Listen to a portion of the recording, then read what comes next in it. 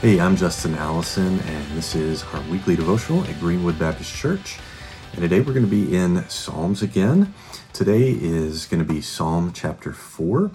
And you may remember that we've talked about Psalm 1, 2, and 3 in the previous weeks. And so today, Psalm 4, we're continuing on. And this one gives us a unique heading here. It says, "For the choir director, a psalm of David to be accompanied by stringed instruments."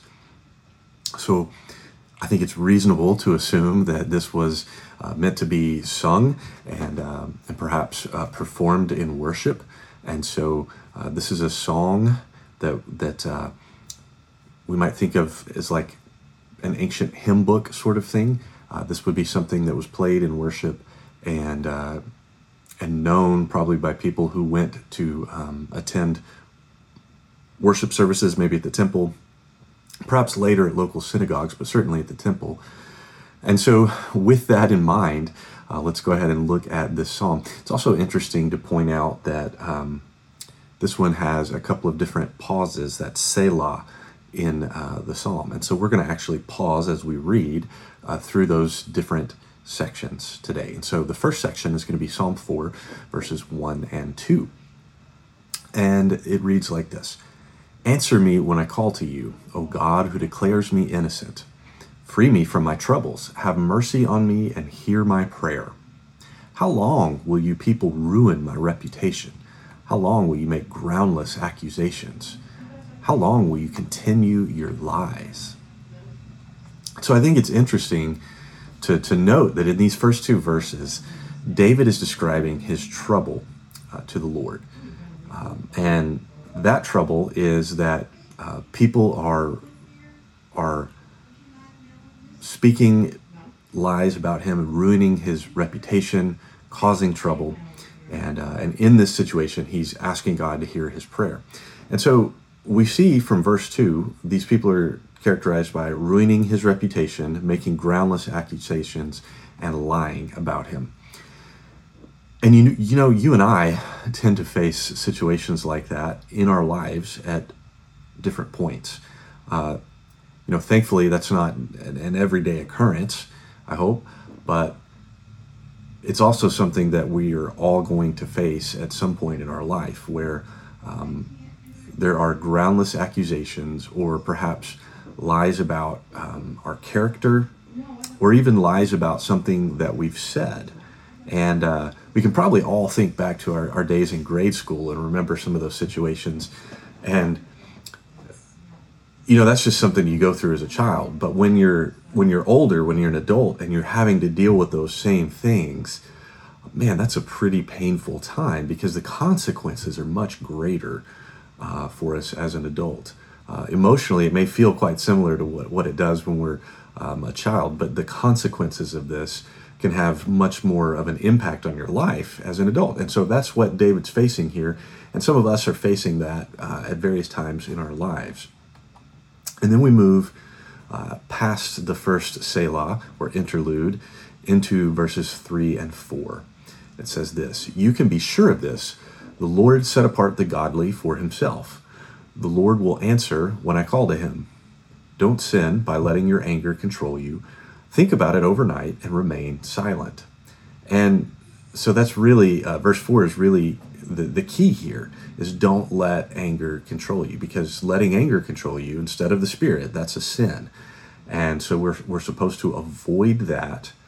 So pray about our struggles to the Lord and he will answer you. That's the truth that David's reminding us of in verse 3 here. You can be sure of this. The Lord set apart the godly for himself.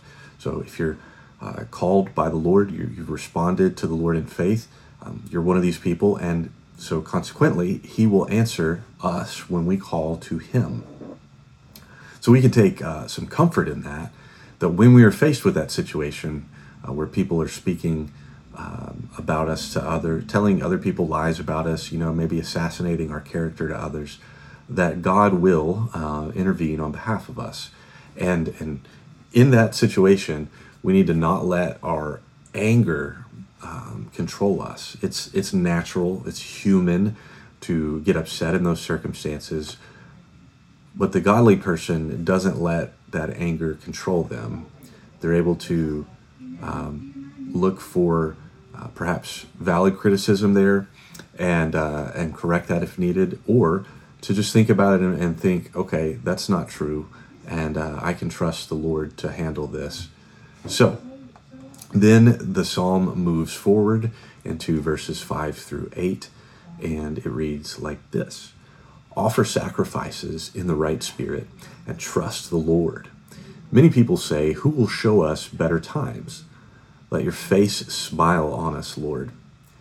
You have given me greater joy than those who have abundant harvests of grain and new wine. In peace I will lie down and sleep, for you alone, O Lord, will keep me safe. And so you might sum this up as saying, trust the Lord and make him your source of joy. That's what David's really talking about here, is that verse 7, you've given me greater joy than those who have abundant harvests. And, it's hard for us to really, really believe that. We like to say that it's better to have a relationship with the Lord than to, have all the riches in the world. But when push comes to shove, sometimes, if we were to admit it, we would rather be Jeff Bezos and have unlimited money than we would prefer to deal with some of the things that come from following the Lord. And the psalmist challenges us here by his statement of faith that God has given him greater joy than those who have much wealth. And so, when facing hardships, whether it's a character assassination at work, or maybe somebody's lying about something you said about someone else on your kid's team or something, we face those situations, and it's easy for us to wonder, is trusting the Lord, is following the Lord, and not being controlled by anger or fighting back with lies. If we respond as a believer, and we trust the Lord, and we fight back, and we don't fight back with lies, we may not feel like we're really winning the argument there. We may not feel like we're able to really do anything. And the point here is that the psalmist, David, is telling us that, just having the smile of the Lord on us, having that joy that comes from knowing we're following the Lord and in right relationship with him, really ought to be better for us than anything else. And so that's really a challenge for us, is to make it to where our source of joy comes from serving the Lord. Our source of joy comes from knowing that we are on the right side of the Lord's decrees. And when we can think about our life in those terms and make our choices from that viewpoint, we, as the psalmist said in Psalm chapter 1, we end up in the right place. And we know now that we have that hope of heaven and eternal life in Jesus. And so that's what we look forward to. So I hope that is helpful as we look at Psalm chapter 4 today. And if this has been helpful for you, I hope you'll share it with somebody that could use some encouragement. And I'd love to connect with you, jallison@greenwoodbc.com, or you can find me at the information desk on a Sunday in between services. Y'all have a wonderful week. We'll see you next time.